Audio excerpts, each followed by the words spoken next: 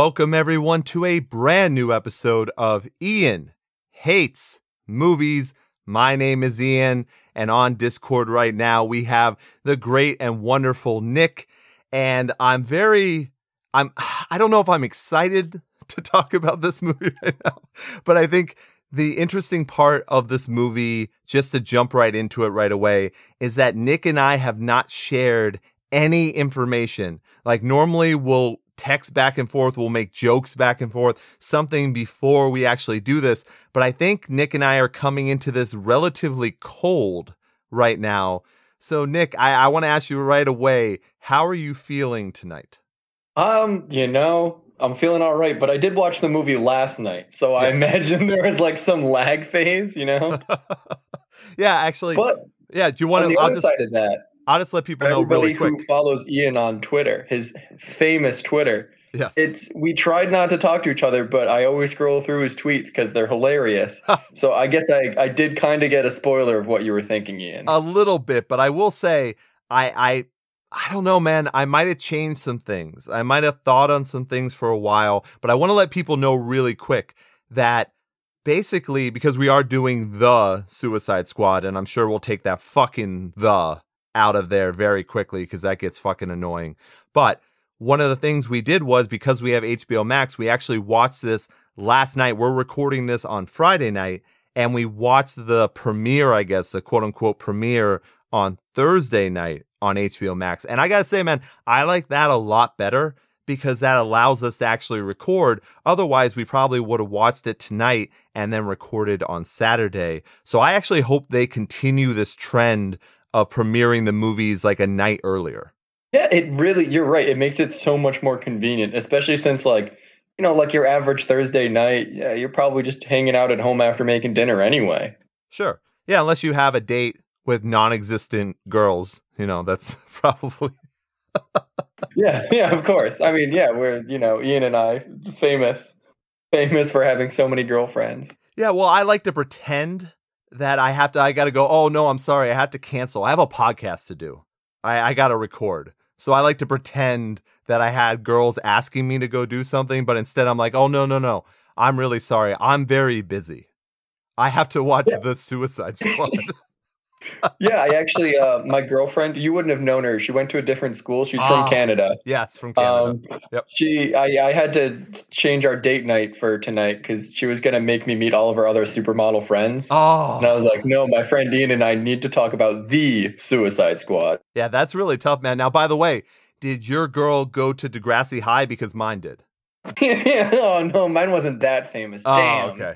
All right, I had to check. I thought that connection might have been like amazing, but man, I honestly don't even know how to start this. So I want to ask you, do you know how to start this one? Because I don't know where my feelings lie right now.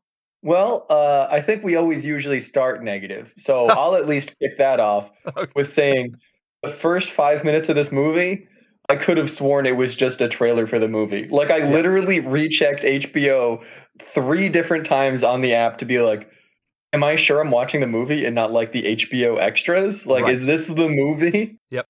I will say I got worried. And what I should tell people right now is we are going to go through spoilers. If this is the first time you've ever listened to Ian Hates Movies, know that just grab a beer, grab an alcohol, as long as you're not an alcoholic, grab something and just enjoy while we go through this, because we're going to spoil the entire fucking thing. Like, so don't think this is not one of those ones where we're just going to say like, oh yeah, this is the basic plot. We're going to go through everything. So I just want to give everyone a basic warning about that. But yeah, man, when that movie started and I heard Johnny Cash, and then I saw that fucking Zack Snyder was a producer, I was like, fuck, we're in for a long fucking ride. And by the way, I am swearing constantly on this episode because that's all that was in this fucking movie. That and gratuitous gore. Like, honestly, gratuitous. Yeah, it was gratuitous, but I gotta say, and I'm sure we'll get to it later, it was not as bad. Like I read a couple, like not real reviews, but kind of the headlines and the summaries just to kind of get an idea of what people were thinking after I saw the movie. And there were a bunch of people saying like every 20 minutes someone gets ripped apart. I'm fairly certain only 2 people got ripped apart, and they were significantly, the movie is 2 hours and 14 minutes. So calm down with the whole ripping apart thing. It didn't happen as much as people thought it did. No, not at all. I think, yeah, maybe I shouldn't have said gratuitous. I think there was a lot of like gore heavy elements. Yes. But I mean, Ian and I watch a lot of like gross, weird horror movies. So I guess maybe our tolerance is pretty high. Yes. Well, I will say right away, Fear Street, which I love. Fear Street Part 1, 2, and 3 that are on Netflix. If you haven't watched them, please go watch them. But that's rated R technically, and that had way more gore than Suicide Squad did. I still got to watch it. It's an Ian recommendation that I just haven't pulled the trigger on yet. Honestly, one of the best horror movie trilogies in probably the last 30 years or so. Oh, geez. Now I got to do it this weekend. Oh, that's so much hype. Yes, coming from me, believe me, I would love to do Ian Hates Movies on all 3 parts and just dissect the whole entire thing because it was done so fucking well. And I was impressed of how many people also enjoyed it because you never know how that kind of stuff is going to hit. Horror is very hit and miss with that kind of stuff. So anyway, fuck it. We should, you know what? Let's just talk about Fear Street. I'm just going to tell you.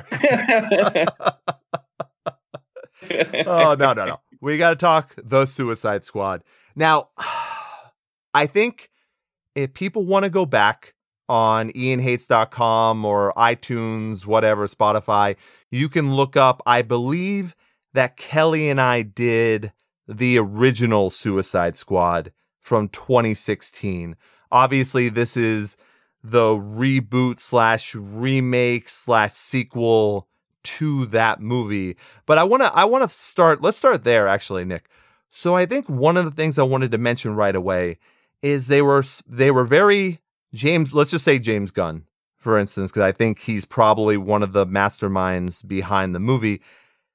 He was very smart, but also very manipulative when it came to making this movie, because I think they were able to basically say, hey, we already have a baseline with the original movie that most people hate, unless you're a DC rube who can't come to terms with their own sanity and let people know, hey, I don't like something DC does.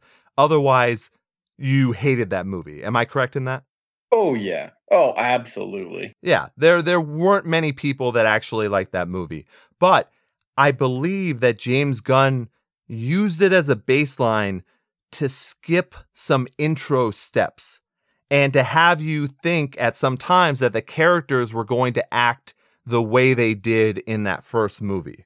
You see what I mean? So you kind of come in and you know what Amanda Waller is supposed to be like. You know what Rick Flag is supposed to be like. You know what Harley Quinn's supposed to be like. You get that idea. Plus, they really didn't go into the reason behind what Suicide Squad or Task Force X really was, because they did so much of that in the first movie. So they're assuming that you already know that.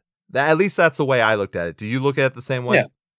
Yeah, because literally, like my first comment, the first 5 minutes felt exactly like a trailer. It was like, here is the quickest synopsis of what the Suicide Squad is, as if, you'd seen the first movie. And I think the first member that they recruit for the first scene, it's pretty much, you're right, they're treating it as if the audience has already encountered the first one, as if it's a direct sequel. Yeah, but it's not, though, because characters later on, which we'll get to, actually change their personality types a little bit as well. But when you meet, and I will give them, I guess we should talk about the first scene.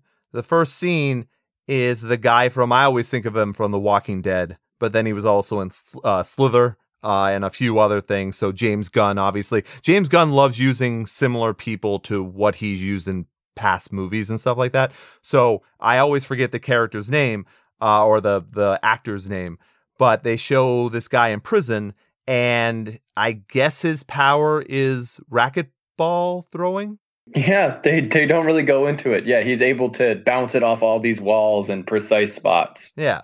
So they take him and they're playing a game. And obviously, if you're smart enough to understand why they're putting the emphasis on him, is to give a very good misdirect. Because if you know anything about Suicide Squad or you know anything about movies in general, you should know that he's not going to survive that long, even though they're putting the emphasis on him. So they take him, they give a very short synopsis about what's going on. You're going to get 10 years off your sentence if you go and you join the Suicide Squad. And here is the Suicide Squad. And then there's just a whole shit ton. And dude, I do not remember all of these names. Do you? Not even close. I think I remember Nathan Fillion's. I probably even forgot the name of some of the main characters, realistically. So I think it's Weasel, who's just a CGI weird wacky creature or whatever who doesn't actually talk. Then you've got TDK, which is Nathan Fillion, and he's the detachable kid or whatever the fuck. You've got Boomerang from the original. You've got Harley Quinn, obviously. You've got Rick Flag, who's also from the previous one, so he's in charge of this mission. And then you've also got Javelin, and I want to say Blackguard. Was that what's his name's character? Pete Davidson. Yeah, Pete Davidson. You're missing one. They had the orange lady that looked like she was straight out of Guardians of the Galaxy. Yeah, was that like Mandova or some shit? I don't know. M something, yeah. Pretty much all of these characters I do not know, and I actually read Suicide Squad comics, or at least I had when it was the New 52. So I'm familiar with a lot of Suicide Squad members, but I don't know a whole lot of the past ones, nor do I think you really need to know. So I don't think that's really a big deal. But I think that is every character, right?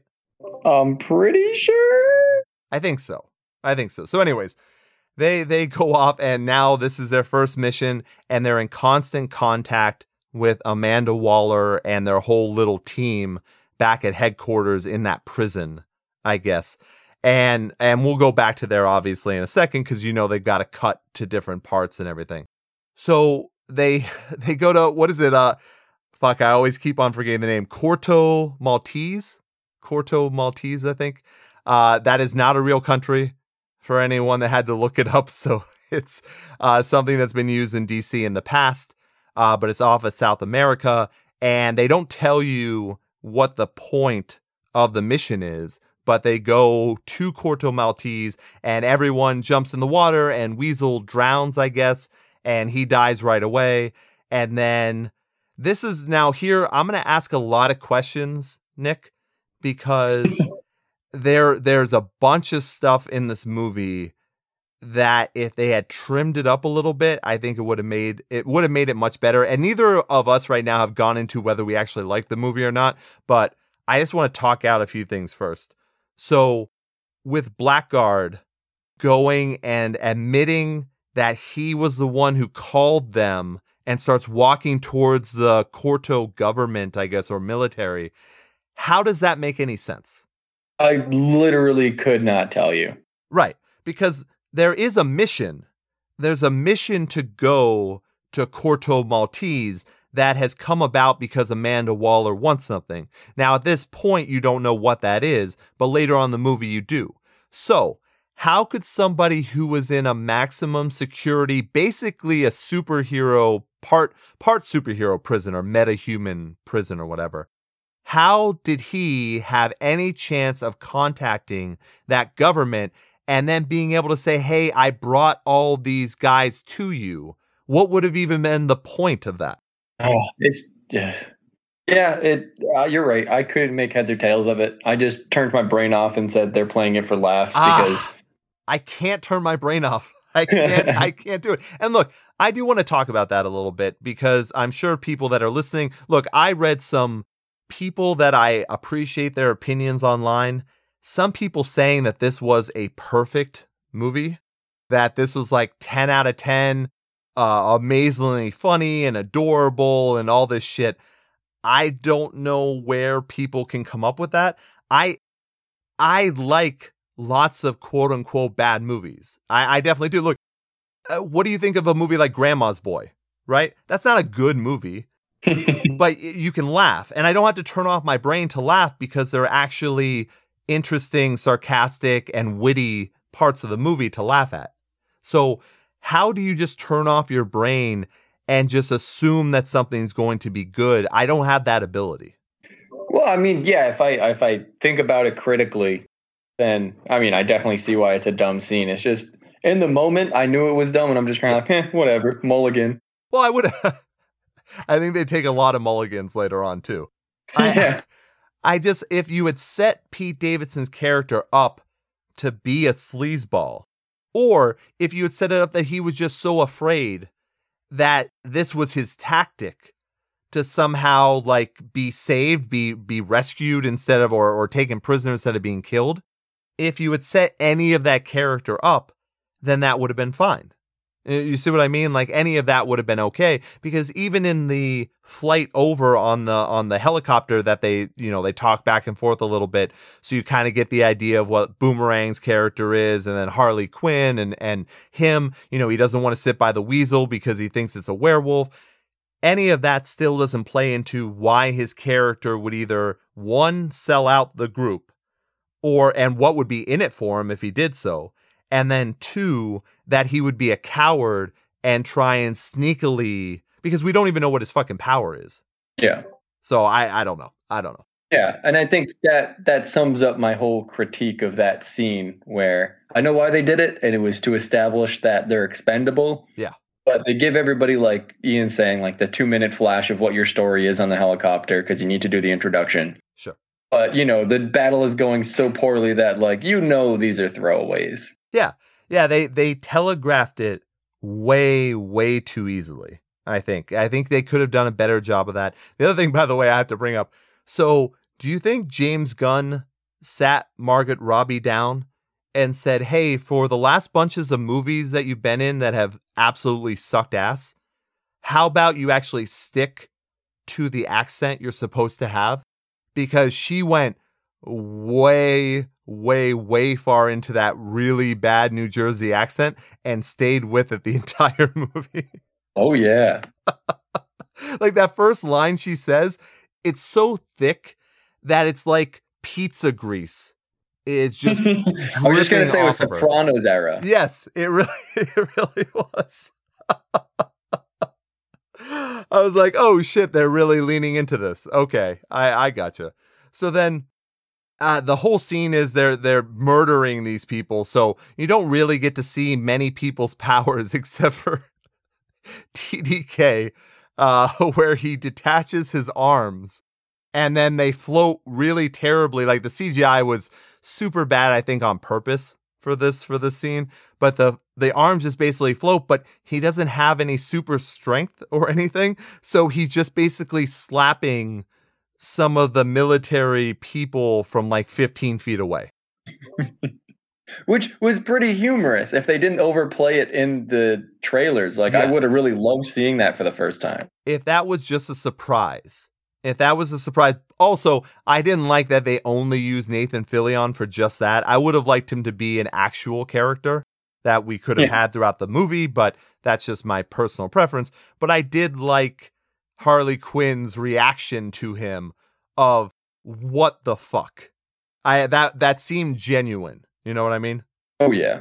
So I appreciate that. So basically, the whole scene here is everyone dies except for Flag, who gets captured, and Harley Quinn, who gets captured as well. And during this time, she also, the javelin guy, who's Australian or whatever, he gives her his javelin and says, you're the only one who is worthy enough to wield this. It was so good. Oh, my God. So then you realize, or you probably realized 15 minutes ago, that this was not the actual Suicide Squad. There was another Team 2 Suicide Squad that is on the other side of the island. And that's the one with Idris Elba and John Cena in it. So now you flash back to the prison and they take you through the whole Idris Elba backstory. So this kind of annoyed me. I don't know any of these. Like, what is the difference between any of these DC characters? You had Deadshot in the first Suicide Squad. And then there's Deathstroke, who we've talked about from Justice League. You know, the terrible, terrible fucking Justice League movie. And then you've got now Bloodsport. And they all have the exact same powers. And really, they're not even powers. You know, Bloodsport doesn't even have any superhuman abilities, right? Oh, yeah. And literally, like, actually, I think they make a joke about it because John Cena's character, Peacemaker, is also like, oh, I'm just good at killing people. Yeah, that's it. That's it. And now, I did appreciate when they're doing that whole walk around for the team that Bloodsport's going to, you know, be in control of, is that he's just like, but this guy's just like me. Yeah. And that was actually relatively witty for what the movie is. But yeah, and then the whole thing with the daughter, it's just like, cut that fucking shit out. We don't need any of that part. There is no reason for him to even care what happens to his daughter to begin with. So why have the sudden character change right away? Yeah, and it just makes him Deadshot. Yeah, it's the exact same story as Deadshot, but I guess he has, as you've seen the movie, and hopefully other people who are listening either have seen the movie or just want us to tell you, but his weapons come out of his armor and they're like nanites or whatever that like build onto his weapons to make them whatever type of weapon he wants. But that's all it is he has access to futuristic weapons. That's it. He's just really good at shooting them, but there's no other skill that goes with that. Nope. Him and like 5 other DC villains that we've seen in this universe. Yes. And really, there is no backstory to why he's a villain, except that he's a mercenary, which makes him just like Deadshot and Deathstroke as well. Probably a ton of others as well, except they mention, and I do remember reading this at one point, is that he did shoot Superman one time with a kryptonite bullet. So it's just like, I don't know, man. So, you know, they have the thing with the daughter, and then Amanda Waller does. Now, she is overacting her fucking ass off. What was that? Viola Davis or whatever? Yep. She is way, way over the top in this movie, and I'm not sure it's needed because you already had that in the first one. But I guess they want to reinforce it in the second. So she is way, way over the top, and she basically threatens his daughter and says, well, your daughter is of age now that she can actually be sent to this prison. And I don't think she's going to do well in this prison. She basically says, oh yeah, your daughter's probably going to get raped and murdered here. So what do you want to do? So he obviously accepts. And then they go through the whole, let's get the people to be in it. So John Cena is Peacemaker and they get him and they don't like each other right off the bat. And then you meet Ratcatcher 2. Apparently, she, and once again, not a superpower. She has a magic wand machine, basically, that can control rats. And she's got a friend rat named Sebastian. But tell me, Nick, why does her character always want to sleep? Because she's a millennial. Oh. So they're trying to make fun of their fans then. I guess DC just like, fuck you fans, because all DC fans their are fans millennials. aren't old enough to be millennials. No. You're forgetting, man. The people that watch these movies are in their fucking 40s. Oh shit. Yeah, there's a wide range, but you're forgetting that all these movies are made for between 45 and 32 probably. Gotcha. Yeah, you gotta remember that. Yeah, the Star Wars figurine crowd. Yeah, well, obviously, and in the box. Never out of the box. Oh, in the box. Yeah, you can't ever use it. Yeah. For sure. Not that they've ever seen a box, but you know what I mean. But, old school virgin jokes. Woo! I did it. What did I clock that at? 25 minutes. Not bad. Not fucking bad. So, they meet. So that's Ratcatcher 2. We learn more about her later. And then who else? Oh, Polka Dot Guy. Now, once again, I get why they're throwing in the weirdos, like, that's fine. But then the prisoner makes fun of Polka Dot Man and calls him a pussy, but there's no comeuppance. It was literally set up to be like, show your powers. Like, that was the exact setup of the scene. Yes. That's what I imagined was going to happen. Otherwise, why did they even include that? Right. Because he's wearing a power dampener at that time. And right now, by the way, John Cena is just playing the straight guy.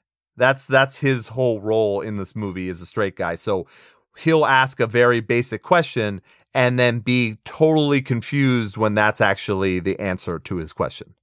That's his whole thing. Yeah.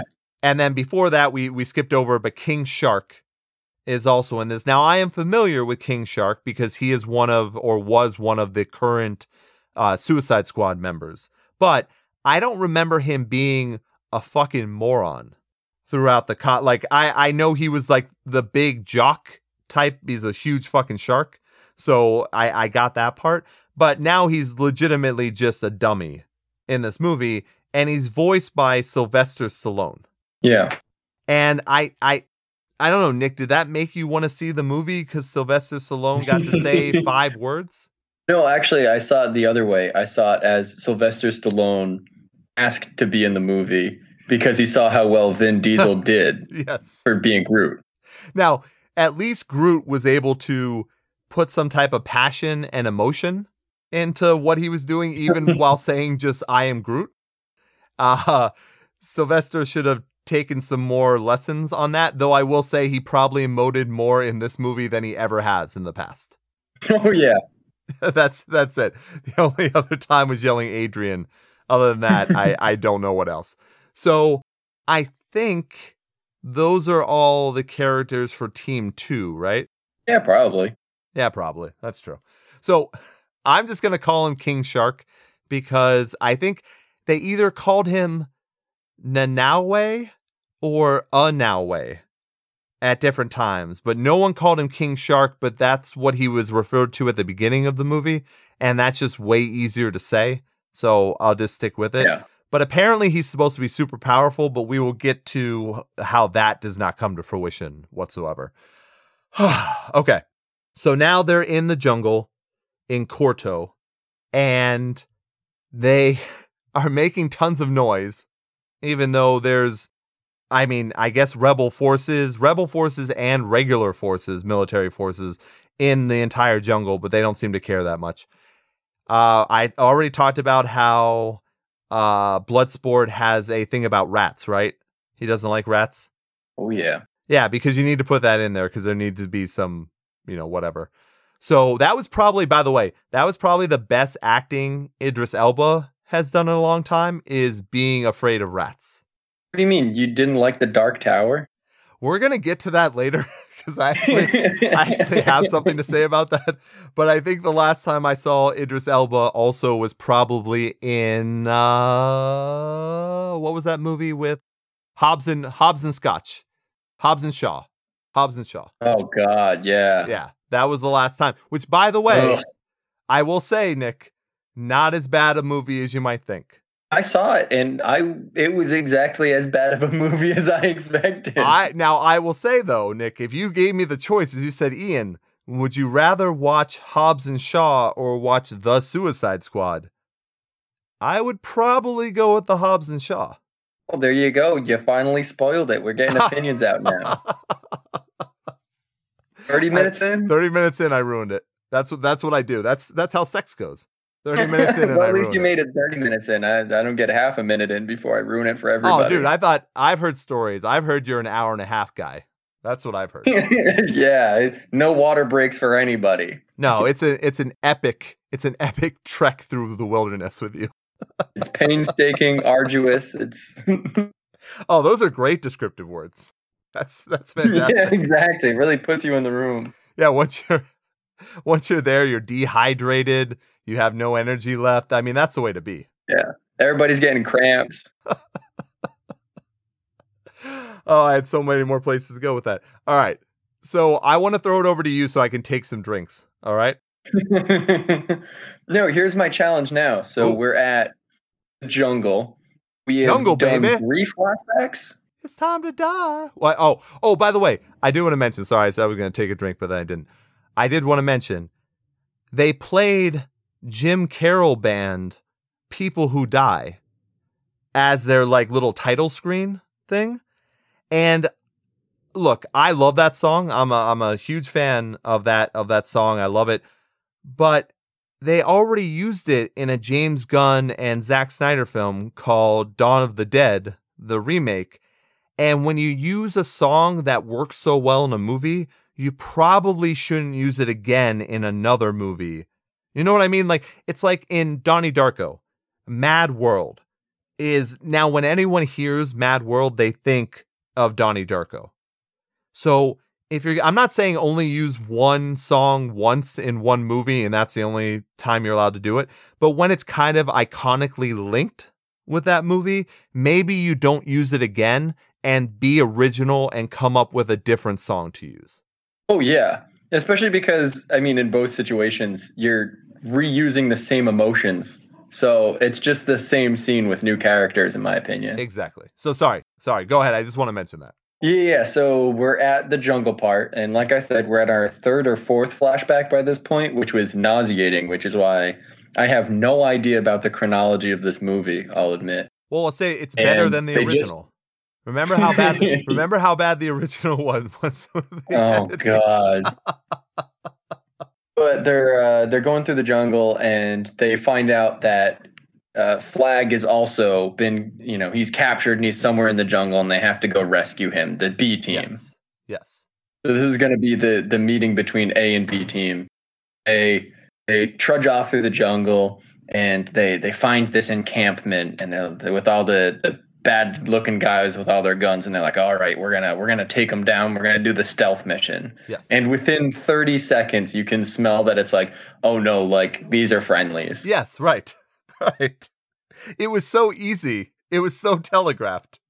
Yeah, but I will say I saw it coming, I knew it was happening, but I still kind of enjoyed the scene in totality because since it's going to be friendlies, I think it's even worse when you see them like blow people up, like physically, like make jokes about how they, put a hollow explosive bullet in a guy and ripped another guy in half and had a shark eat a man. Yeah.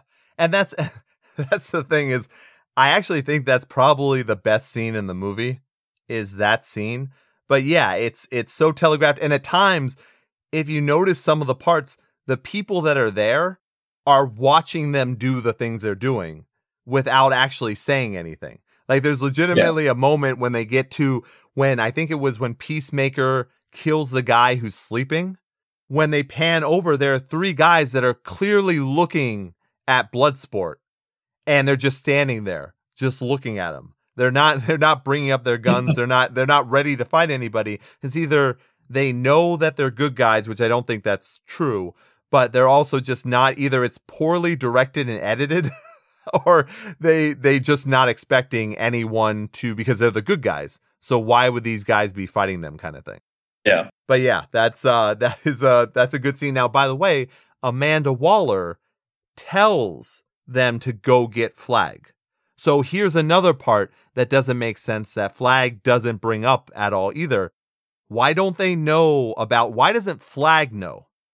Why would Waller send Flag on the suicide mission?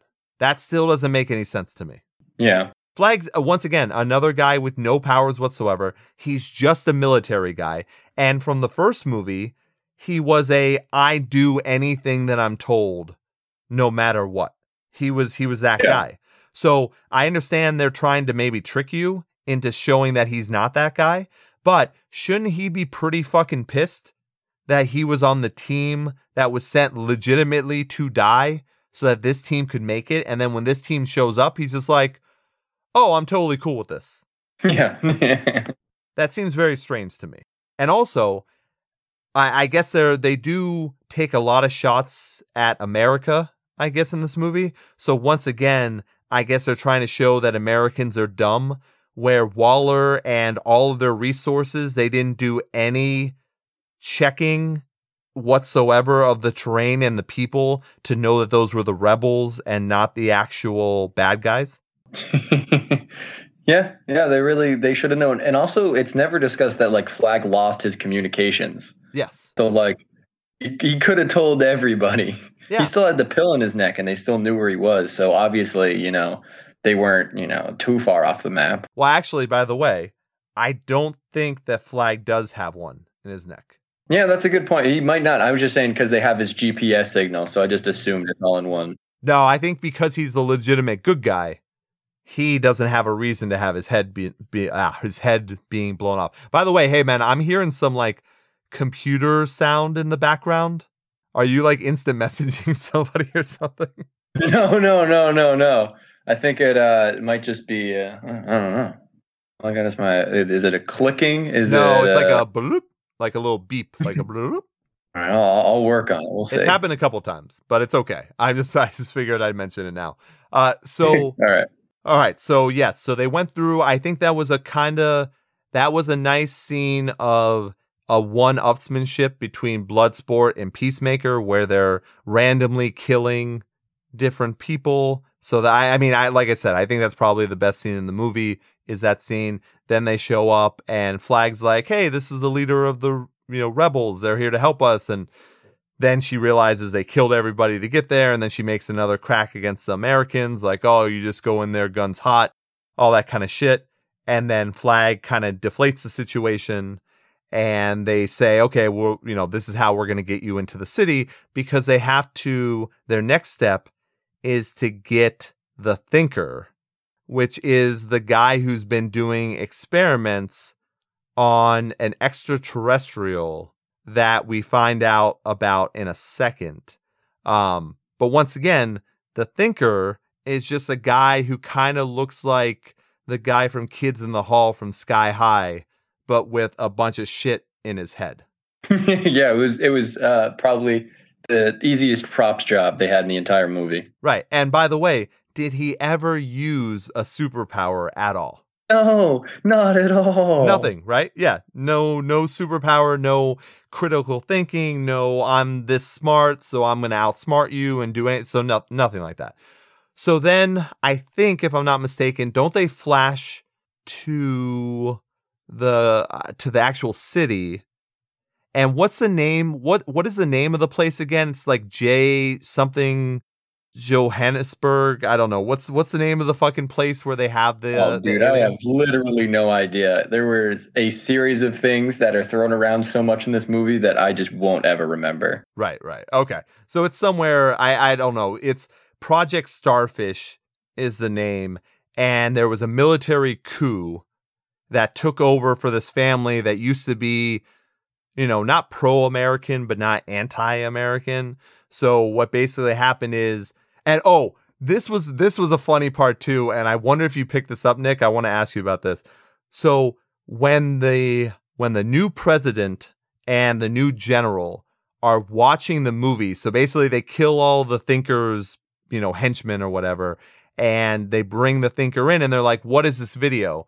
And it's a video showing this space starfish being taken in by astronauts, and then showing that it shoots out, little smaller starfish, and then they attach to people's faces, and then they become under their control, and the starfish basically grows by eating their consciousness or whatever the fuck. So whatever stupid story they want to come up with. But Mike, did you notice that during that time, the general specifically mentioned that those are American astronauts? Actually, no. I think I noticed the patches on the arms. Well, they didn't show those there. They showed them later, because that's supposed to be the twist, is later on. So when you see the movie the first time, the short film, whatever the fuck, on the projector, they don't show the American flag patches. But later on in the movie, they do show it, because that's supposed to be the twist. But they gave away. See, once again, this is where I'm talking about editing wise and story wise, how they had to tighten things up and it would make it such a better movie. They give away that those are American astronauts. So they do it when they're not supposed to. So that's kind of weird. So anyways, so you're supposed to know that that's why Amanda Waller wants the Suicide Squad to go in there, is that they have to make sure that this alien now isn't used against the world because now this new regime is anti-American. That's the basic lie that she has put out there. Yeah. Does that sound about right? Yeah, I'd say that sums it up pretty well. Okay. So then, if I'm not mistaken, the president, Harley Quinn, is captured by them. So he sends for Harley Quinn and basically tells Harley Quinn that the people of Corto Maltese are huge fans of hers because she's anti-American. And I don't get this whatsoever. You're right, though. Until you're mentioning it, I forgot exactly how many times they take that exact stance. It's like with Harley, they say it like once every 5 minutes. Yep. They make like a literal whole character out of it with John Cena's Peacemaker. I mean, oh my God, they're kind of over the coals. It's a little weird. It's a little strange. So, I mean, it's okay. Like, I'd be attracted to Harley Quinn as well. So if the dude is attracted to her, then that's fine. The reasoning behind it doesn't really make sense. But basically, go into a montage with a song I never thought I would have to hear again in my whole fucking life. And I don't remember what the name of it is, and I don't want to remember, but it's that one about being lonely. Yeah, I got nothing. I got no song knowledge. I was about to say, you were silent there for a second. I was like, it's that one. I was really thinking about it. I was trying to, as soon as you said about being lonely, I just kept thinking about Akon's Lonely. Oh, now I don't know what you're talking about. So that's, we're on different spectrums of music here, that's for sure. So they do a montage, and basically they're spending the day together and having fun, and he's like telling her, and it seems like she's kind of falling for him or whatever. So then they cut to the present time, and they're talking, and he basically asks her to marry him because even though a lot of people do like him, people are very traditional. And he says he wants marrying her would also be great because everyone loves her there because of how anti-American she is. So it would make sense and make them a strong couple and blah, blah, blah.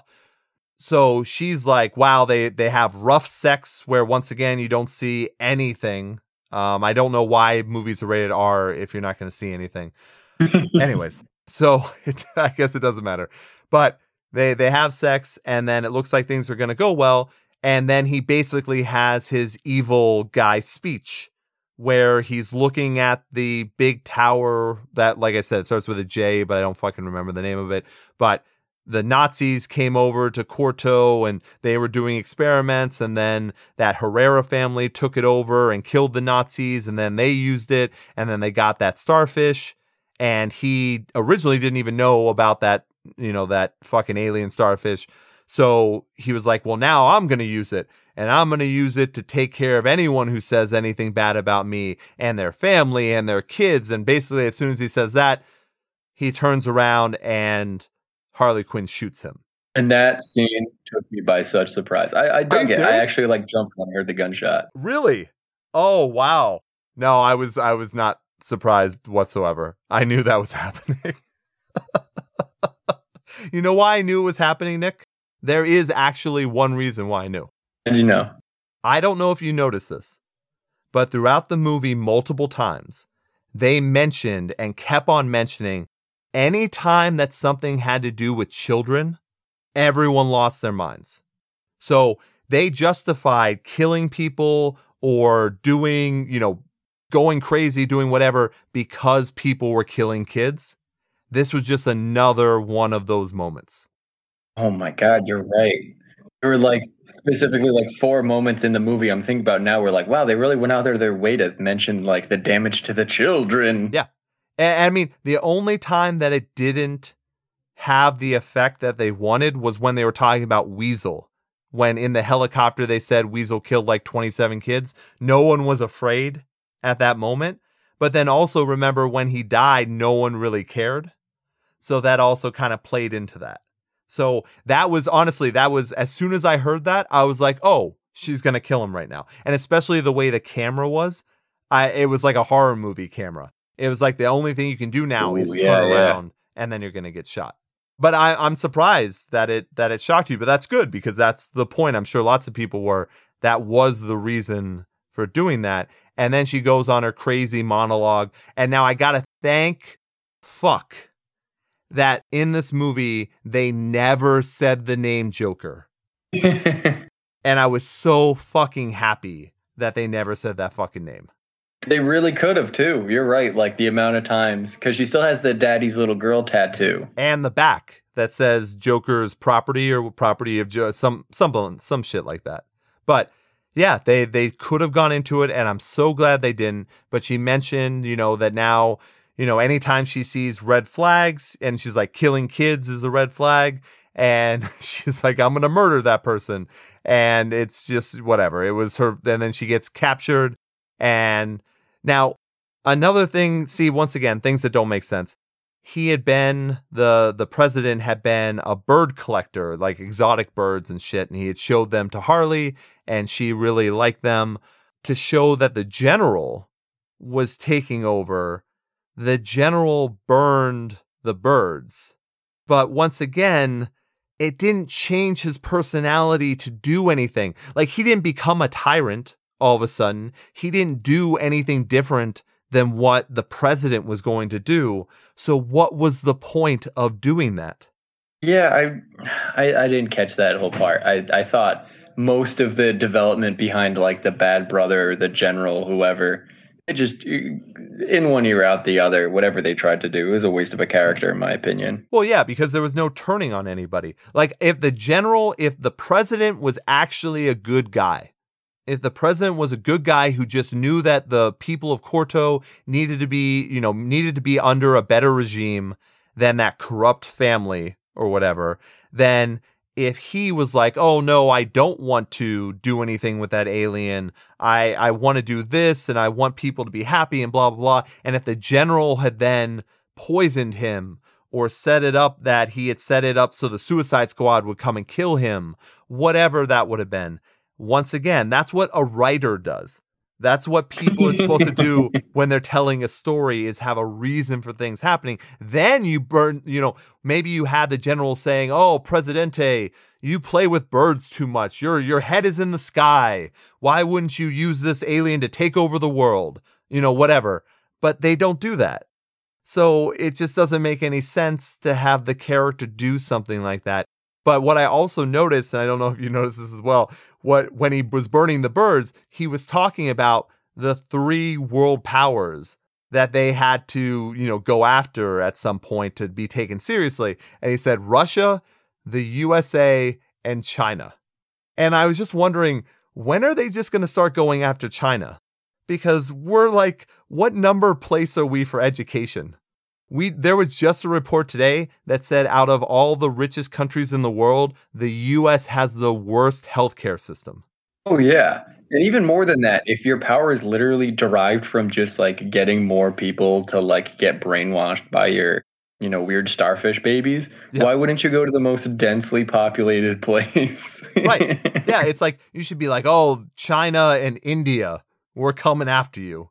Like, I don't understand. Like, when are they going to start doing that in movies? Because I apologize to all the conservatives that listen to the show, but America ain't the shit anymore.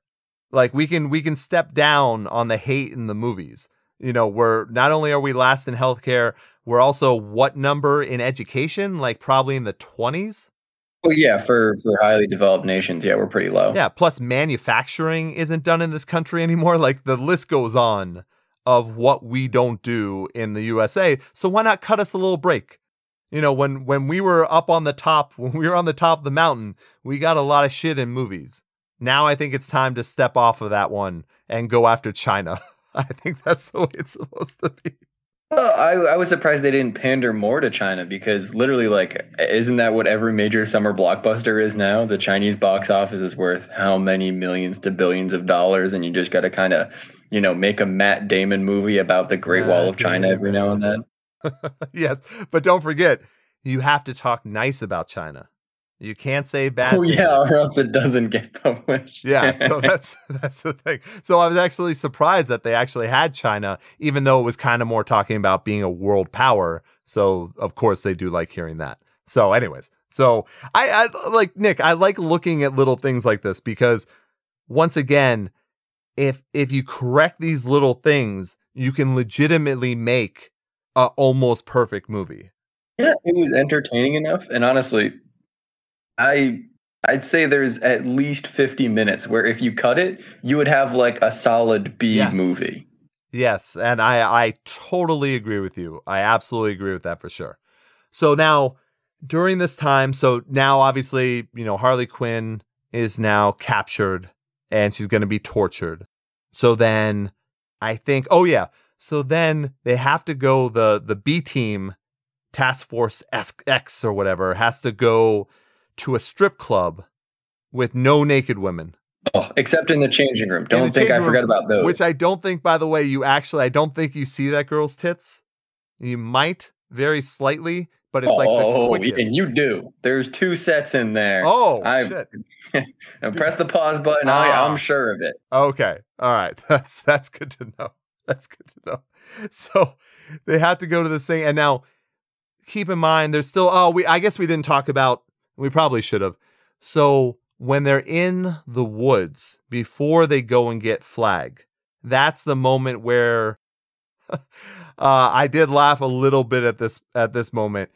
It was night and everyone was sleeping, and Polka Dot Guy his face was all puffed up and it looked like he was just super sick with like lots of colors and shit on his face, and he had to go off into the woods to basically vomit the polka dots to get kind of back to normal.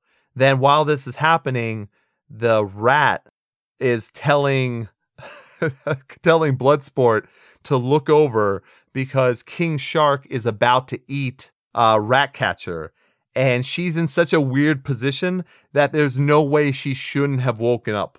So I thought that was at least a little bit funny. Yeah, that was a good scene. Yeah, it was okay. And then that's where they show how powerful King Shark is, because then Bloodsport starts shooting him and making tons of noise, by the way. I still don't know how anyone didn't show up to get them at that point. But basically, he keeps shooting him and it just basically stuns him. But they would have been kill shots for other people and stuff. And then they have one of those moments where like Ratcatcher wants to be friends with him, and she's like, you wouldn't eat your friends, and blah, blah, blah, and they go back and forth. And John Cena wants to kill the shark as well, but they decide not to. That's also where you find out that Bloodsport is really, really afraid of rats as well. So we kind of skipped over that part. But then they have to go and meet this guy, Milton, who is going to drive them into the city. And they have another scene where they're trying to be funny, where they're getting disguises, and King Shark is going to go as well and dress in a disguise, and he wants to have a fake mustache, and they tell him that's not good enough. But then also, once again, Nick, nothing comes of that because King Shark just stays in the fucking van. And you're right. I really thought they were trying to set something up with that, because like when they're in the bar, because I think that's pretty much where we are now. Yeah, we skipped one part. We'll go back to it, they keep showing him on camera just being like dejected and sad and lonely in the bus. So you kind of makes you think there's some kind of conflict there. Right. But no, nothing ever comes of it, of course. This wasn't a written movie. No, exactly. And that's the thing, because realistically speaking, you probably would have had something where maybe a little girl or a little boy or a little girl and boy are walking down the street and they're like, oh, wow, look at that big shark. And he's got a fake mustache on and a sombrero or whatever. And he like, they're walking hands in hands down the road or something because he's lonely. You know what I mean? You would do something where there would bring in some tension or something where the people are like, where's King Shark? Where is he? And it's like, did he dress up? He's that good that we can't figure out where he is. Like, there are so many jokes that you can do that they just completely passed on and made it so that there's no tension whatsoever. There's just none. Yeah, and speaking of no tension, because we're at the bar scene, the way they catch the Brainiac or whatever, like literally, like he doesn't do anything intelligent. He doesn't make plans or anything. They literally just like walk up to him at gunpoint, and then that's the only threat that's ever made. He's their best friend within 3 minutes. Yeah, there's nothing. Like, I understand you don't want to bog down the movie, but you can make good scenes part of the movie by doing things the right way. By the way, we do have to go back. We've been skipping around a lot, just like this movie. So I guess it works perfectly. But we forgot that there happened to be another time where Ratcatcher wanted to they were going through the woods. She wanted to sleep again because that's all she wants to do, because character trait, I guess. And then Polka Dot Man falls down on the ground. He's got that, his face is bumping up again. And now everyone sees and they're like, what the fuck is that? And then he goes into his backstory and he talks about, that he has a virus from outer space. His mom was in Star Labs and she experimented on him and his brothers and sisters. Some survived, some didn't. By the way, I don't know why they would even say that because that never comes up later on at all either. But the one thing that does come up is that he sees his mother everywhere. And they literally cut to showing the Suicide Squad as his mother. And they did pick one of the ugliest women possible to be his mother. Like that was well done casting wise. But then the joke falls flat because there's no follow up to it. Do you see what I mean? Well, I think I did find it funny at the end when they had I shouldn't spoil it yet. But right, it got me at the end. They did a gag with it. I have a thing to say about that, but we will get there. We will get there. But the thing that would have worked, now just stay with me on this, Nick. So what would have worked is, okay, so he goes and he says, I see my mother everywhere. And then it cuts to his mother in different, people on Suicide Squad.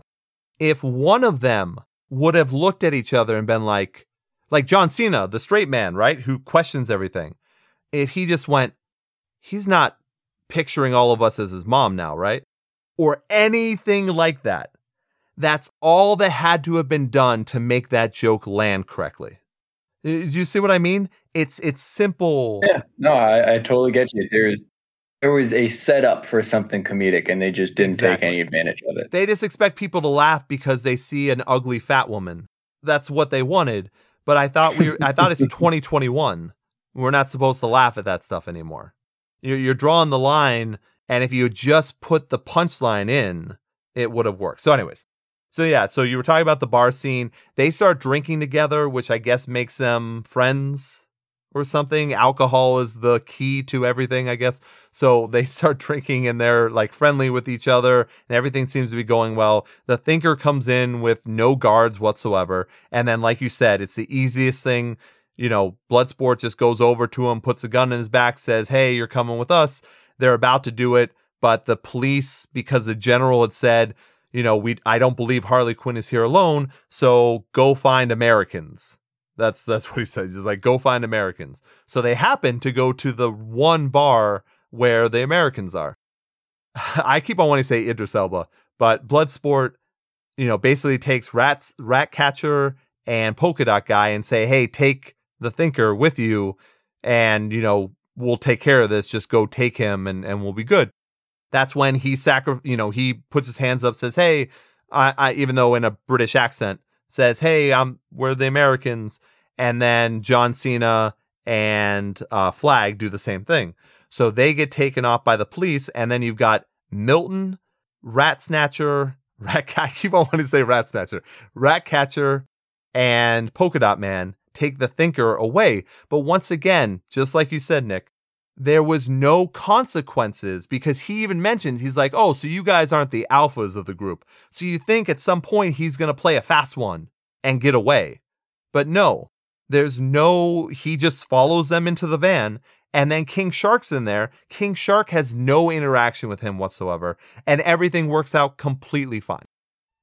And this is, I know we're getting into it now, but this is what I would say is my major complaint.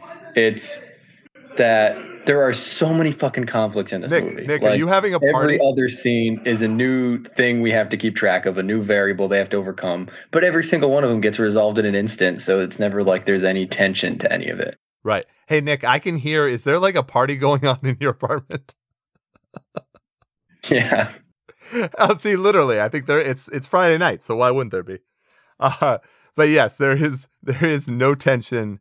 There's nothing in the scene whatsoever. So you just have him now. He's fine. And then the guards are taking the three captives to where Harley Quinn is so that they can be tortured. But then here's the thing as well. So they tell them this information and Flag's like, oh shit, I had no idea Harley was even alive. And then the guy, the guard offers Bloodsport a cigarette. So Bloodsport takes a cigarette and then, so he's got it in his mouth and it's lit and he's got it. And the general lights or the officer lights his cigarette and they're talking. And that's when Bloodsport talks about the one punch or one move that can kill somebody. And then all of a sudden, all three of them do a move to the guards that are right next to them or right across from them. It kills them in one shot. And that's it. You're so right, too. And I think I found that comedic. I don't know if it was intended that way, because it was literally the three copy and paste characters who all have the same life, yes, all doing the same move. Right. All doing the same move. And then Idris Elba goes, I don't even smoke. But you didn't use the fucking... Oh, yeah. What a good joke. Yeah, you didn't use a cigarette for anything. And there was no compromised position that the officer was put in to give you the cigarette. Do you see what I mean? Like, Nick, am I crazy? Am I looking into this stuff too much? I just don't get it. What was the point of that? Why not just do the move? Why not just do it? What was the point? You are so right. I feel like they just had a bunch of ideas on the writing board and they're like, oh, we need something to happen in transit. Armored car flips over. Figure it out. Yeah. Wouldn't it be cool if Bloodsport talked about a move that could kill someone in one thing? Like, wouldn't that be cool? And everyone's like, yeah, man, that would be really fucking cool. Why don't we do something like that? It's like, oh, how do you write it in? Oh, no, just do it. It's fine. I'm James Gunn. Just fucking do it. Yeah, it literally, I feel like this movie was written by like that phase in middle school where it's like, oh man, did you see that thing? He did that. It was so cool, blah, blah, blah. And it's literally scene after scene of like what you usually do for their characters introducing their powers, where they're like, watch me do this one really cool thing. Right. But it's every single scene. Yep. Just everything. Like, how does Flag know to do, like, none of them are superheroes. How does everyone know how to kill someone in one move? It's one of the few things the American school system taught me. They didn't teach you that one in school? Come on, Ian. Well, remember, I went to school overseas, too. So that's why I'm much smarter than most people. Yeah, you missed that year, yeah. So then they have the runaway, fucking military truck, and it flips over multiple times. Somehow the bus, the van that has the rest of the Suicide Squad, is right there. So they're able to get them. And then out walks all three of them. By the way, no injuries to all three of them whatsoever from taking this huge tumble that would have killed multiple people. Once again, they don't have superhero powers, but there's not a scratch on them whatsoever. Oh, and even worse, Ian, that's exactly, they flip the truck, they get out exactly next to where their compatriots are. Like, yes, just right there, right in the middle of the road. It worked out perfect. It worked out perfectly. Absolutely perfectly. So during that thing, they found out that now Harley is alive. And now once again, they do something that Flag would never have done before. But Flag's like, okay, well, fuck the mission. We got to go get Harley first. That definitely wouldn't have happened. And by the way, the reason why I guess we're not flashing back and forth to Waller and all them is because they said there's something in that building that is jamming the signal. But it's like, even if it's jamming the signal, you would still be able to do reconnaissance and other things instead of just sleeping in the office. But I was so glad they did it, because honestly, to me, that's one of the worst parts of the movies is whenever they flash into, the command center. True. Yeah, there's the big fat guy who says the sarcastic comments. And then there are the women that yell at everybody for some reason. And then obviously Amanda Waller, who's like, I'm going to kill kids all the time. And then everyone's like, whoa, we can't handle that. It's not like this is the entire world that might be in danger, but don't mention a girl going to prison. Whoa. So anyways, so they go and they have a plan to get Harley out, But we cut to Harley. She is tied up and hanging from a ceiling, and they're torturing her. But of course, they're very bad at torturing people because the general leaves, and then the dude who's torturing her is right in front of her and is playing on his phone. So then obviously she kills him and unlocks herself. Then it goes into another song. This time the Gigolo song for some reason, because once again, we all have to be like Zack Snyder and fucking suck balls all the time. And wow, what a song to play while this woman is killing people. It's so ironic. Like, oh my God, we're so edgy. Every single movie. I literally bet Ian before we started watching the movie that it was going to happen. And he wouldn't take the bet because we both knew. It's very true. And now, once again, we go through a Harley Quinn killing people. Now, I will say, this time, throughout the other 2 movies or 3 movies, however many there are now that she was in, it's not her beating up tons of guys that are like double her size. They did make it so that the guys were only slightly bigger than her. But once again, it's still an 80-pound woman killing and beating up these 150-pound men. I mean, that's what it is. But once again, they do that while Gigolo is playing in the background, and she's doing all her fancy bullshit where anyone at any point would just have to like step on her toe and she would be down for the count for sure. But, you know, she starts killing people. And then for some reason, Nick, once again, can you tell me why all of a sudden flowers start streaming about? These magical animated flowers start streaming everywhere? They had to go full Snyder. I mean, he couldn't pass with James Gunn on letting him do the orange and black, no color in the movie look. But he got away with, I think, just this scene. He got away with just the slow motion gunfight with ill-fitting music and the hyper pastel, bleached out, almost like the Dread kind of stuff. Yes. And yeah, it makes no sense. It never comes up again. No other character does this stuff. That doesn't happen for anyone else. But for some reason, they're just like, fuck it. Let's just do what Nick said. That's exactly what it is. She ends up gunning everyone down and slitting their throats and blah, blah, blah. And then she finds, for some reason, the javelin is just on the wall somewhere. So she gets the javelin back and she's about to leave, about to get a taxi. And she sees Bloodsport and Flag going over to do something. So she follows them. As they're about to do the mission where everyone's in place, Harley's like, hey, what are you guys doing?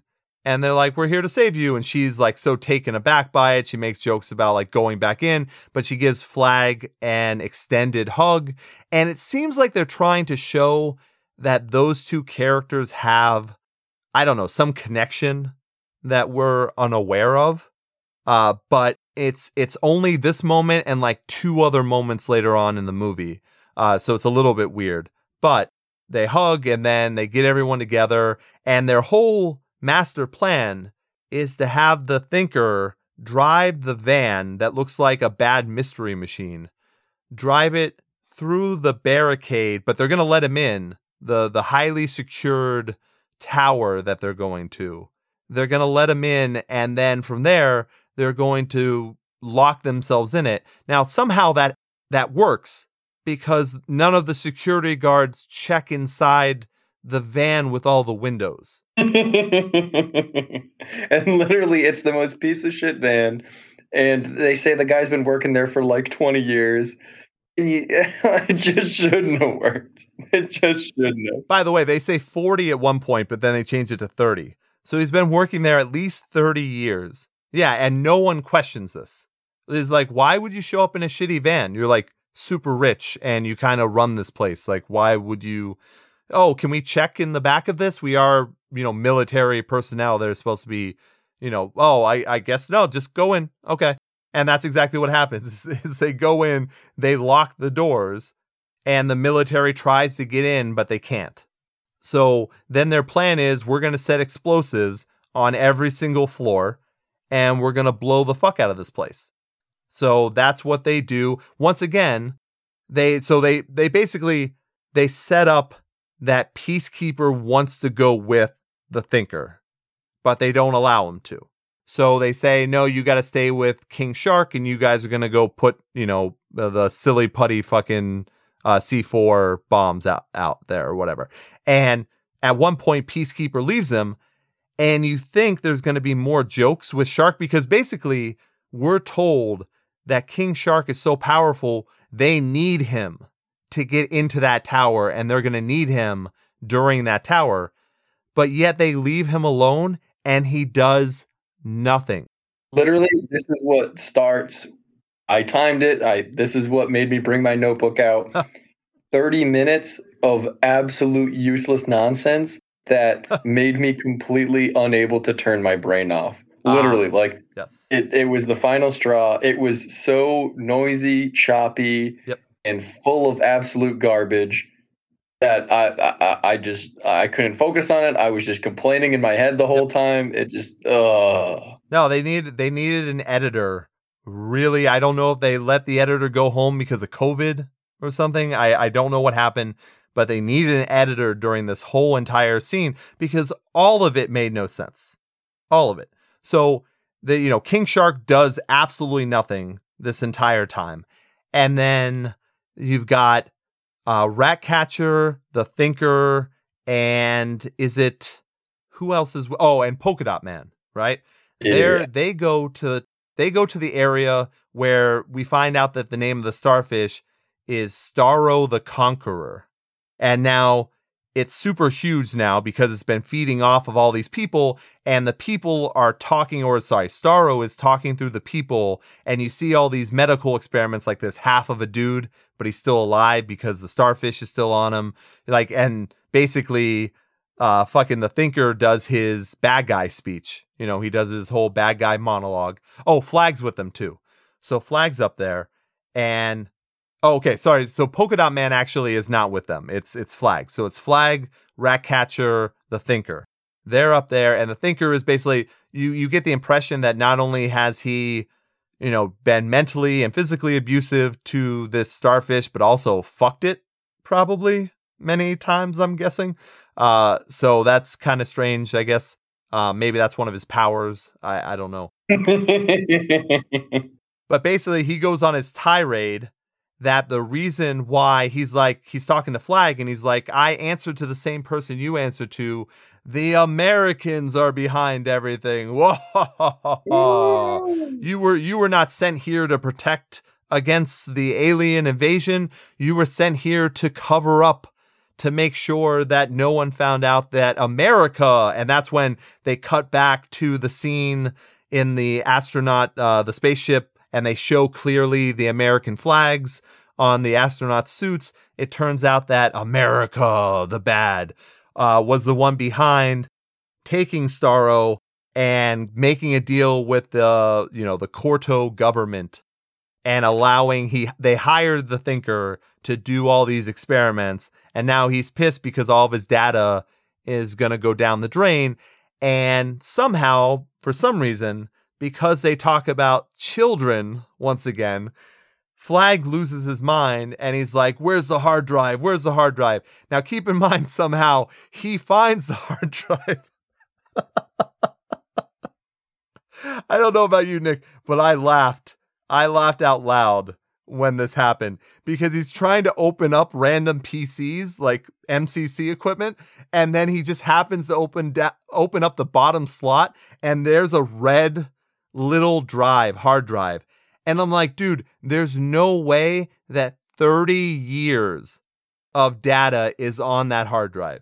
Even funnier, it's like the old, I call them old now. Yeah, magnetic drives. It's not a solid state or anything. So it's like super vibration sensitive. Yep. Like it was just hanging out there. Yeah, it was just there. So he takes it. And then that's when Peacekeeper had just shown up and they're like, why are you here? And he's like, I didn't trust that guy. But it turns out, obviously, that Peacekeeper, who is mentioned multiple times in the movie, that he does anything to keep freedom and liberty. It turns out that Waller had told him, make sure that all of the data is destroyed when they destroy the building. So now keep in mind, at any point, he's such a good shot with everything that he has, he should just be able to shoot the hard drive out of Flag's hand.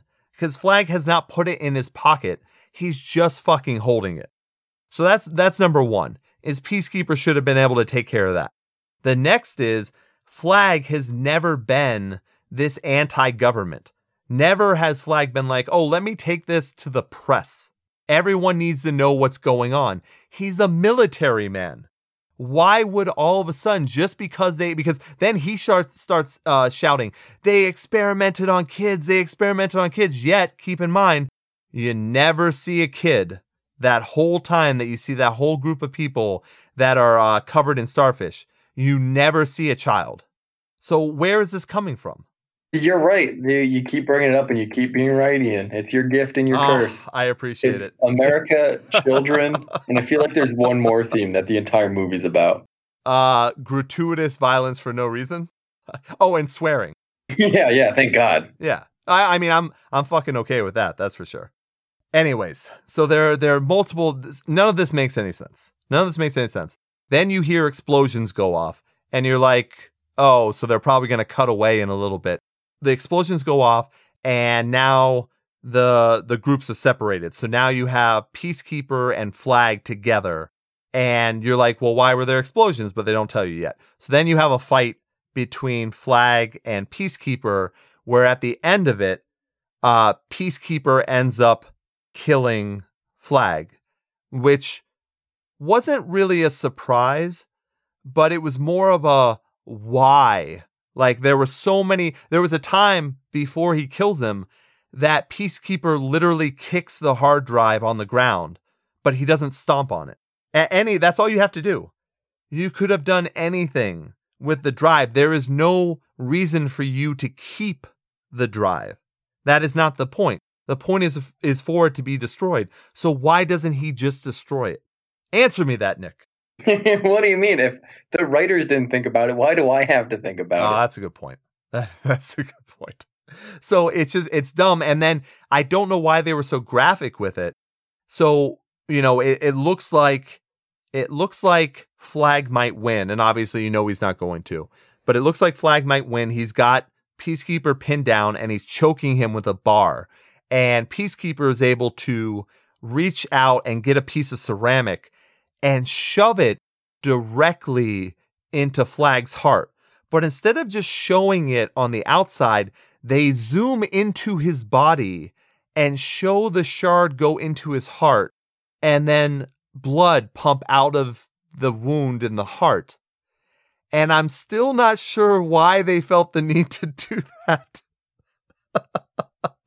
They were showing off that they got the first DC movie with an actual CGI budget. I guess so, man. I guess so. Oh, we forgot to mention one of the parts where someone was ripped apart. King Shark ripped a soldier in half at one point, and there was no reason to do that because normally he likes eating people, but so that you could get the flash photography, he ripped someone in half. So that's something. But yeah, so now Flag is dead and Ratcatcher saw the whole thing go down. So she takes the hard drive and escapes. And then they cut to sorry, I also forgot something. So when Peacekeeper and Flag were separated, Ratcatcher and the Thinker were on the other side, and there they show that Starro is now free, or I don't know how it couldn't break through the glass in the first place just by itself, but because of the explosion, it was able to break through the glass. It takes the Thinker and rips him in half as well. So those are your two people that were ripped in half. And once again, the Thinker did literally nothing in the movie whatsoever. No consequence, no nothing. It's just, hey, there you go, and now you're dead. Oh, I could add something there on the continued. There could have been something there. Do it. It's the Thinker. They could have made him be smart. And then since Starro's main power is absorbing consciousness and people's intelligence and everything, you could be like, oh, we got to keep the Thinker away from him because, if he gets too smart, blah, blah, blah, blah. But no, that would have been easy and that would have made sense and that would have added tension and drama. Yes. And we can't have any of that. No. Now, by the way, I do have to mention, though, So they just mentioned that the starfish that the, Starro feeds off of consciousness, not off of the brain. Because as we know later on, the starfish never does anything smart. There's literally does nothing smart the entire time. So it's not feeding off of your intelligence. It's just literally that you were alive. That's how I felt watching this movie. Yeah, it's like the WB and DC feeding off of the rubes that like DC movies. That's pretty much it. That's pretty much it. It's like the brain slugs from Futurama that go on Fry and starve to death. What a throwback, yeah. Oh, sorry. There was a delay, so I had to laugh at my own joke. So I apologize, everybody. I know that pains you so. Well, I'm not doing any fucking editing. So I know there's like a little bit of a lag because we're doing this on Discord. So I'm not doing any editing. So I got to fill in the blank, the dead air every once in a while. Are you sure you don't have a laugh track for me yet? I do have a very typical giggle, and it doesn't really change that much. I probably should cut that and just put that behind everything. Just legitimately everything. Just have Ian make good points and then just have my laugh track in the background just for your ego. Oh, man, I should just do that in real life, I think. I'm just going to get people laughing at my jokes or saying, oh, Ian, that's smart. And I'll just record that and I'll just keep it and play it. And it'll just feed me consistently. All right, enough of my bad jokes. So now I think we're all caught up. So now fucking Peacekeeper is going to kill Ratcatcher because he says, even though she finally says, which I don't know still why anyone didn't before, hey, just smash the fucking hard drive. She goes, well, just smash it. And why do you have to kill me? And he goes I'm thorough and whatever the fuck that means. Then you flash back 8 minutes and you find out why the explosion happened early because it wasn't supposed to happen at that time. For that one, you've got Milton, Harley, Polka Dot Man, and what's his name? Bloodsport. And they're going to do some stuff, but then the C4 or whatever falls out of the bag that the Polka Dot Man is carrying. They have to kill some people, but Milton is killed. And he's the van driver. And then they have a whole scene. Now, by the way, which still seemed really stilted and needed editing. I still don't know why they didn't edit this whole part. But they have a whole back and forth about Milton dying. And basically, Bloodsport and Harley Quinn don't even know who Milton is. And it is a good point. I don't know why he was with them. Why didn't he stay in the van that no one saw them come in it? He would have been completely fine there. But for some reason, he goes. And Polka Dot Man is like, I always liked him and blah, blah, blah. And then when this is happening, then more soldiers come in.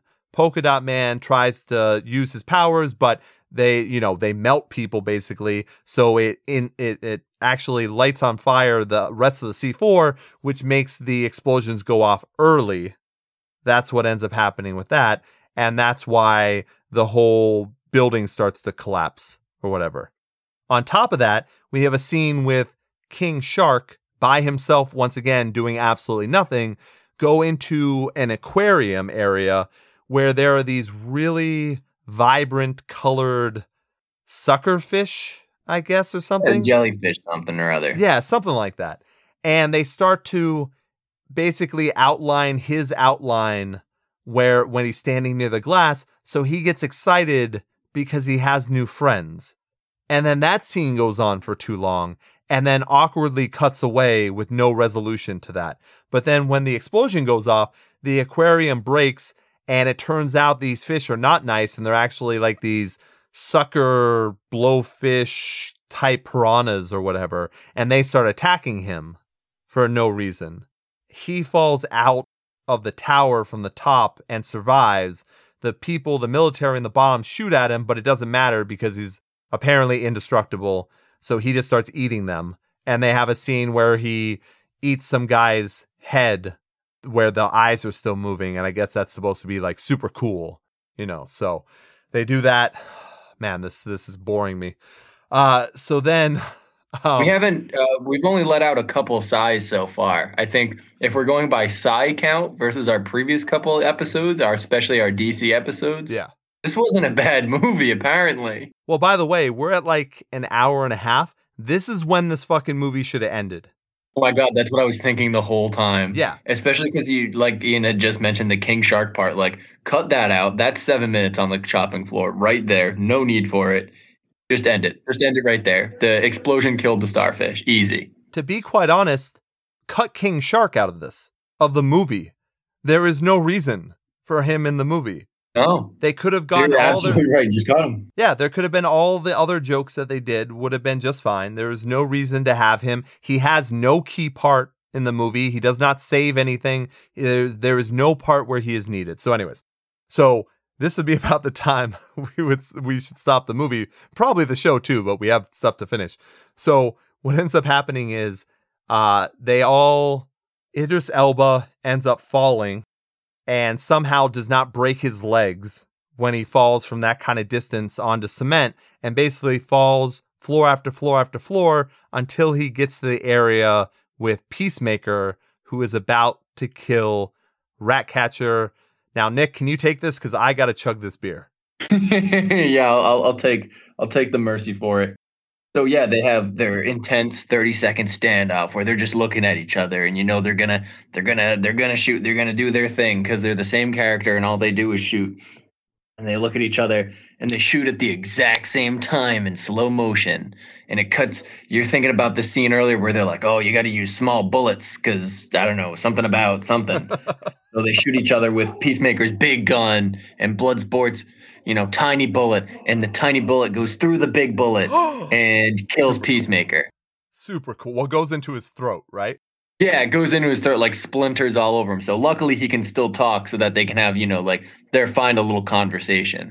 Yeah, that one line, how, and then he's like, small bullets or whatever. Now, in this scene, this is where I was thinking about the Dark Tower. Because I said, right there is Roland. Right there is the one good shot in the whole fucking Dark Tower movie that has ruined the franchise. They'll never make another Dark Tower movie. That was what I needed. I needed Roland to actually be good with his gun and do the thing that he's supposed to do. That was the closest to Roland that Idris Elba ever got, was in the Suicide Squad. And that's sad as fuck. And that's the thing too. You know what's also sad, Nick? The original Suicide Squad came out basically 5 years ago. 4 and change, somewhere around there. They can do with superhero movies. People are so dumb, they will continue to go and pay for superhero movies. They'll continue. It doesn't matter. So if this movie tanked, let's say this movie ended up getting like a 50% of Rotten Tomatoes, they can just make another one. It can be the Suicide Squad in 4 years, and people will still go and pay a ton of money to see it, right? Oh, I'm so down with the idea of the Suicide Squad. I would imagine. What else are you going to give them another 4 years? You're right. Yeah. What else are you going to do? But that's what I mean is you can just keep doing that with superhero movies. The Dark Tower could make so much fucking money. There's at least 8 movies worth of content in the Dark Tower, and they won't make another one because of how poorly that movie did. But for some reason, that doesn't get the treatment of all these other reboots and remakes, and I still do not understand why. Yeah, I mean, Ian, let's be honest here. It wasn't good. No, it hurt. It hurt my soul. What is left of my soul, it hurt. I have a tattoo for the Dark Tower, and anytime I think of it, it burns. It hurts me so much to think about how bad that movie was because the books are so fucking amazing. And it's mostly Stephen King's fault because Stephen King cannot allow, like, his movies can never be adapted or his books can never be adapted to movies because he signs off and lets these fucking morons do whatever they want instead of just following the source material. And I'll never understand, like, you legitimately have the thing written for you. You don't even have to be like James Gunn and write nonsense. You've already got the stuff. You have the blueprint. Just use that and make a good fucking movie. That's all you got to do. Anyways, sorry, tangent. All right, so Peacemaker is now dead. Ratcatcher gives the hard drive to Bloodsport. She tells him what Flag was going to do with it. They all basically run out as the building is falling apart. They all basically run out. The military just doesn't shoot them for some reason and just holds off. And now you've got Starro breaking out of the tower. Is that correct? Oh, yeah. Starro's breaking out of the tower because they need, another 15 minutes of conflict. We're at hour and 51-minute mark, and we know this is a 2 hour and 15-minute long movie. So there's got to be something else. They do their big ripoff of Scott Pilgrim versus the World. And by the way, anytime they did a transition, they did some weird background writing, which made no fucking sense and was not needed whatsoever. People who have seen the movie know what I'm talking about. It's not even worth going into. It was just worthless. Completely worthless. So they do this again for Starro. Also, hey, Nick, if a bunch of starfish are falling down on your face and they're taking over people and attaching to faces, why not put your helmet or your hat down in front of your face? Because that would have required any number of intelligence. And they needed the movie to keep going. Because look, if Millennial, perpetually tired all the time Ratcatcher can put her mask thing on and protect her face, and everyone else can do the same thing, I don't know why none of the military people can do it. And then the general, too, all he would have to do is slide his hat down, but yet he takes it off like a coward and allows the starfish to take him over. All of that makes no sense. Plus, why do the starfish die when they hit the ground? Why? None of this is established. So it just makes no sense. So, the military is taken over, and Starro basically says the city is mine and leaves the Suicide Squad. Because like I said, it didn't feed off of intelligence, only consciousness. So it doesn't kill the Suicide Squad that it could easily do right there. It travels into the city, and miraculously, all the jamming devices were in that tower. So that lucky them, they brought that tower down, because now Amanda Waller can interrupt them and make this a shittier movie. She tells them, hey, you've done your job. Congratulations. Don't worry about all those innocent people because America doesn't care about them because they're not American allies. American Airlines. They're not America allies. So they start to leave.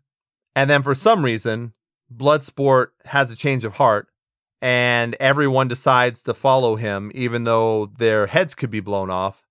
And instead of their heads blowing off, the people that are working with Amanda Waller, one of the women hit her in the back of the head to knock her out. And then they help the Suicide Squad go attack Starro. Now, if we remember from the original Suicide Squad, Amanda Waller killed anyone who was in her way or did her bad. Remember when she killed her entire staff? Oh, yeah. And even in this movie, they spend time to make sure to tell you that she'll kill a 14-year-old girl. So, it's been established. Right. And she legitimately killed her entire staff that could have come with them, that could have been saved by the Suicide Squad the last time. She legitimately kills by herself or whatever, or with the help of somebody or whatever. But so this time, I guess these people think there are going to be no consequences to what they do. They can just knock out their commanding officer and, just do whatever. So now the Suicide Squad goes to work and they kind of get their ass kicked for a while. And then, so here's now, I believe, Nick, this is where you're going to talk about something with Polka Dot Man and his mom, right? Yeah. So Bloodsport is like, hey, the giant, starfish thing, that's your mom. And then that's where it was funny to see, the overweight 60-foot tall, mom figure, doing her thing. Right. But now let me ruin it by bringing in the bad writing. So why would he have to tell Polka Dot Man, hey, that's your mom, when Polka Dot Man sees everything as his mom already. Yeah, it makes no sense. Right. So then he's about to die because of the angle of the shot. Once he hurts Starro, he goes, "I'm a fucking superhero," and then Starro stamps him and he's dead. And we all saw that coming. So then Harley Quinn has a javelin, and you know what she's going to do.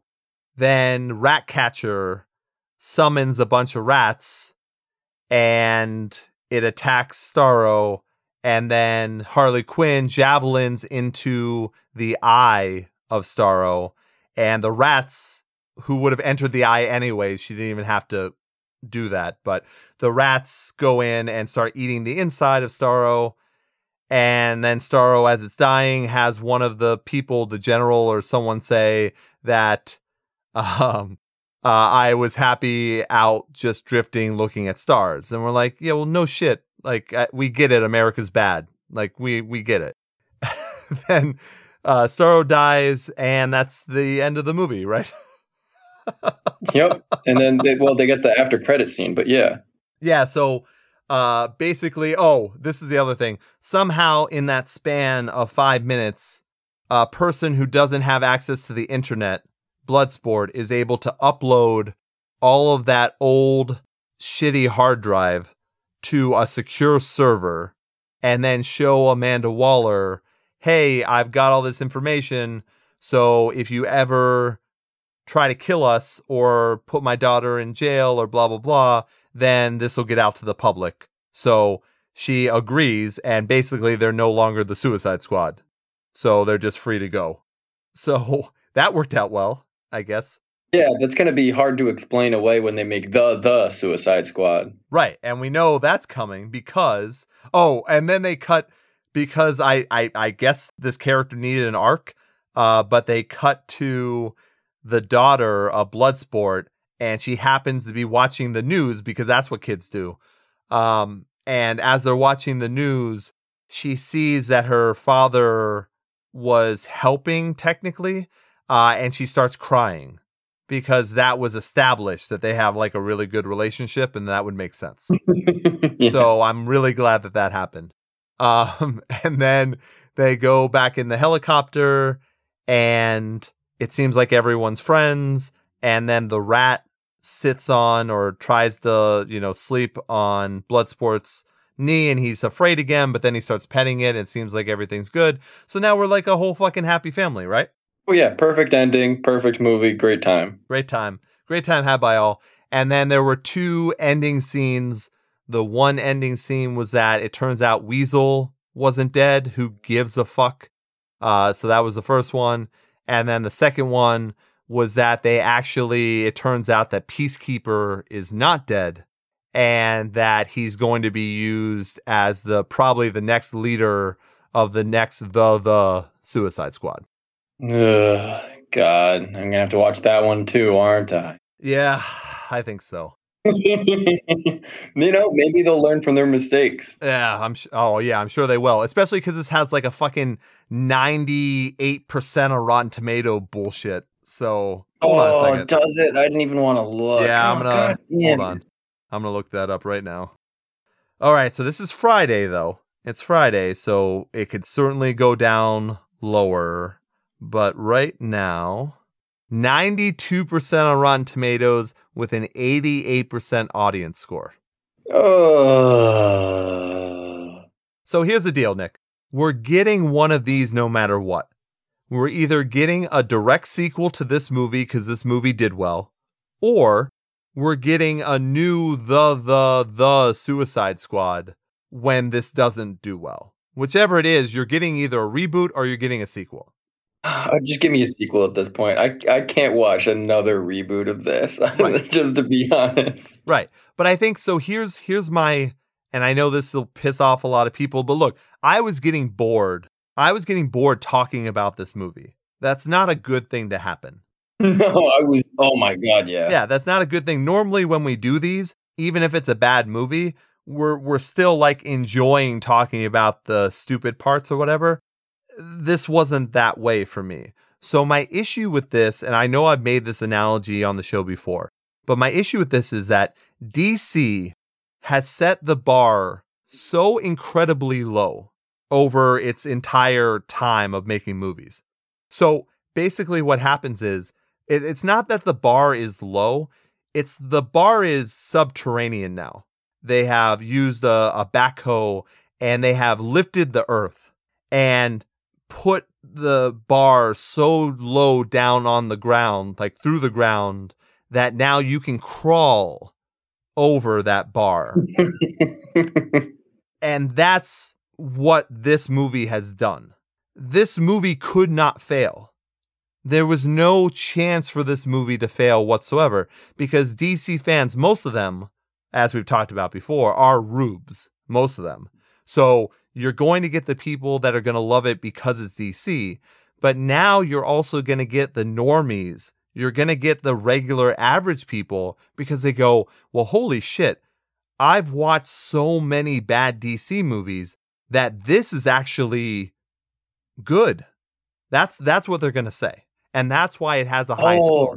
That's a crazy take. Yeah, because now it's like you want to see these characters because, you need the Harley Quinn Halloween costume, so you have to see the movie. Of course, red dress. But yeah, you're right. The bar is slowed low now. You're like, oh, they made a passable one? Oh, I have to pay my $15.99 to see that. Right. And look, for us, we would not have seen this movie if it wasn't for HBO Max. We're already paying for HBO Max, so we get to see this. So that's why we're doing this.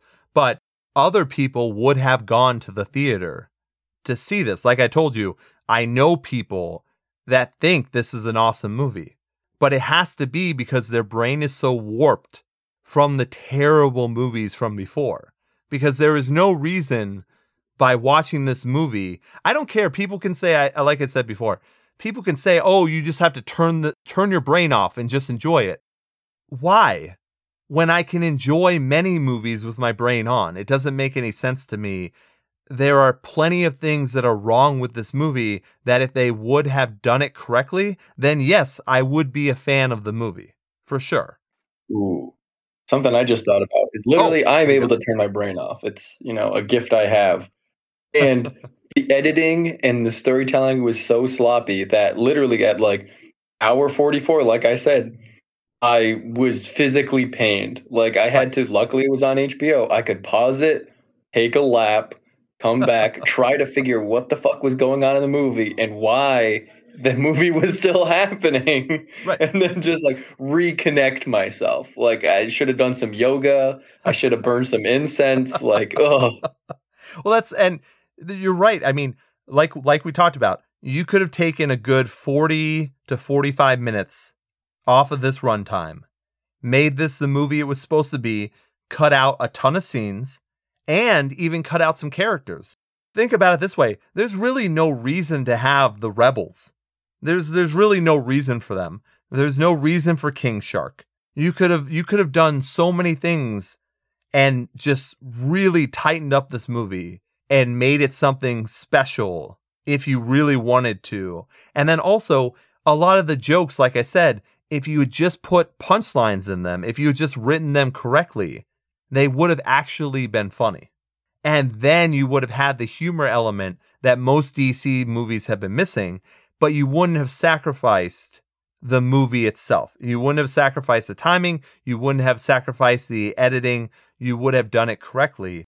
But I can still honestly say this is the best DC movie. Ooh, bold. I don't know, man. How is that even bold? What movie can you put it up against? I mean, are we calling like the Christian Bale Batman movies DC movies or not? I don't think you're allowed to. I don't think those are part of the universe. I think they have to be in the DC universe. I don't know. I'm still trying to think of which ones were actually good. Oh my God, why is this such a problem? Well, because it's DC. That's why.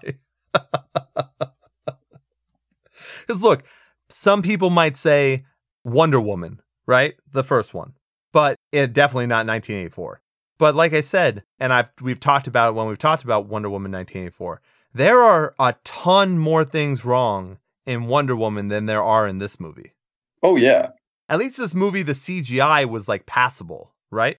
Yeah, the CGI was passable. There were scenes that I chuckled at, like the humor actually occasionally hit. Yeah. And I enjoyed a couple of the sequences, like we were saying. Yeah. So, I mean, the acting wasn't terrible. Like, obviously, get Pete Davidson out of there quick, and that's what they did because he can't, he can't act. But other than that, I mean, most people, even like I said, Amanda Waller was over the top. There were definitely people that weren't that great. But Idris Elba was definitely, I mean, you could tell he did not want to be there for sure. But would you have wanted to be there? No way. John Cena is getting his second chance at Hollywood, so he's happy to be there. So he's putting his effort in there. The guy who was Polka Dot Man normally plays like random little roles. Like I knew him from the 3rd season of Twin Peaks, and he was in Bird Box, and he was in, the new Blade Runner. He's going to be in the new Dune. Like he plays, smaller parts and stuff like that. He always does a relatively good job. I've never seen Ratcatcher before. I've never seen her. I don't know what she does. And then Idris Elba, like, he used to be good at stuff, but I haven't seen him in a good role in a long time. And here he just looked like, holy shit, I can't believe I'm in a superhero movie. This doesn't make any fucking sense.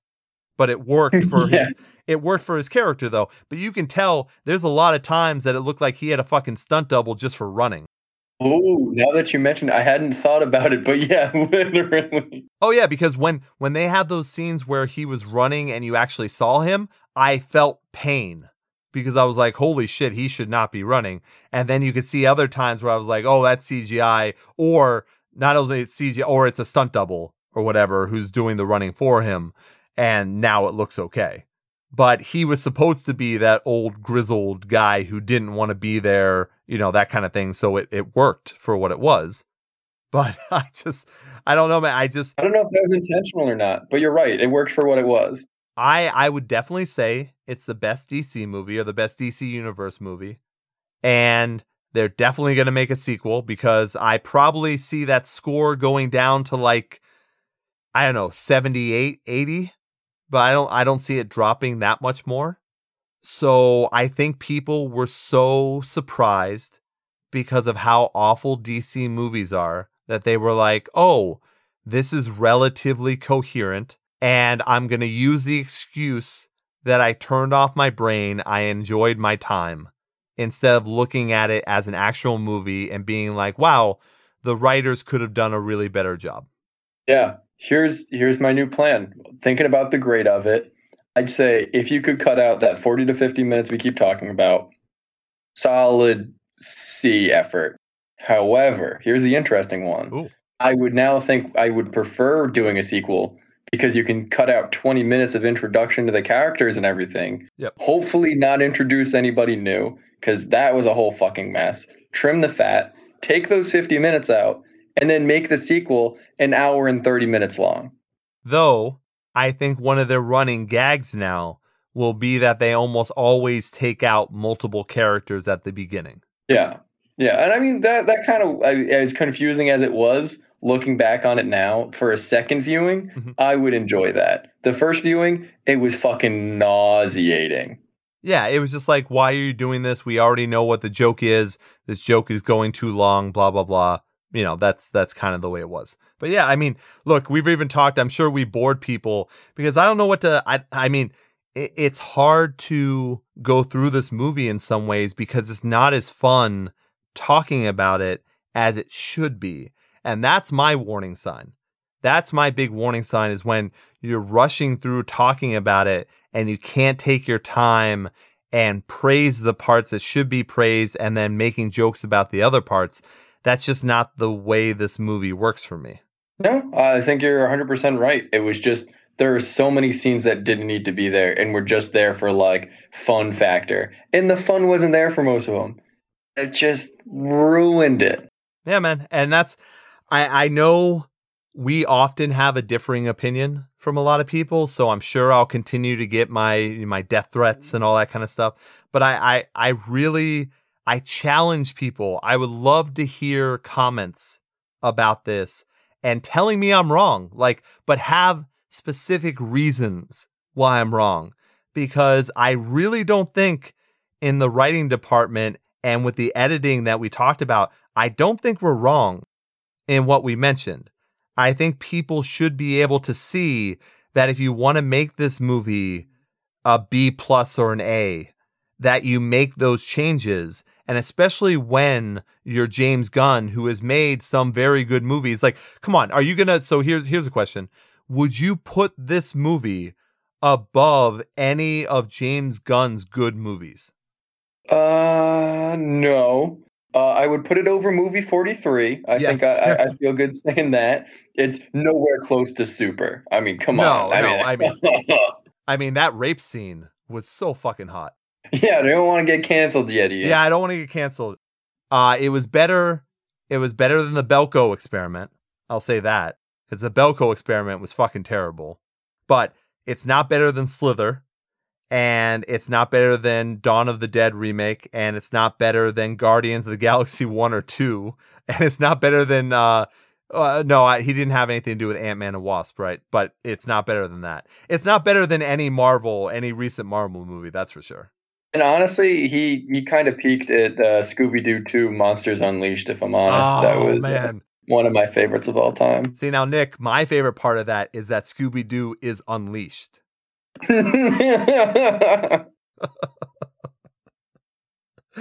All right, buddy. Well, I think we made it to 2 hours. 2 hours. I don't know how we do it, man. We really we shouldn't. We should edit. We should have taken our own advice and edited this down, because I'm sure there were many lulls in there that didn't need to be there. But hey, we do this fucking show for free, and I just like talking to my buddy, and I hope that people out there, I know some good people that listen to the show, and I hope you enjoy it, and I look forward to people's comments. Seriously, comment on any of my social media or send me an email if you have criticisms of my criticisms of the movie, but you legitimately have something to talk about, then do it. If you're just going to tell me, oh no, this movie was fucking great, you're a fucking idiot, I don't care. I'm smarter than you, so fuck off. Like that stuff doesn't bother me.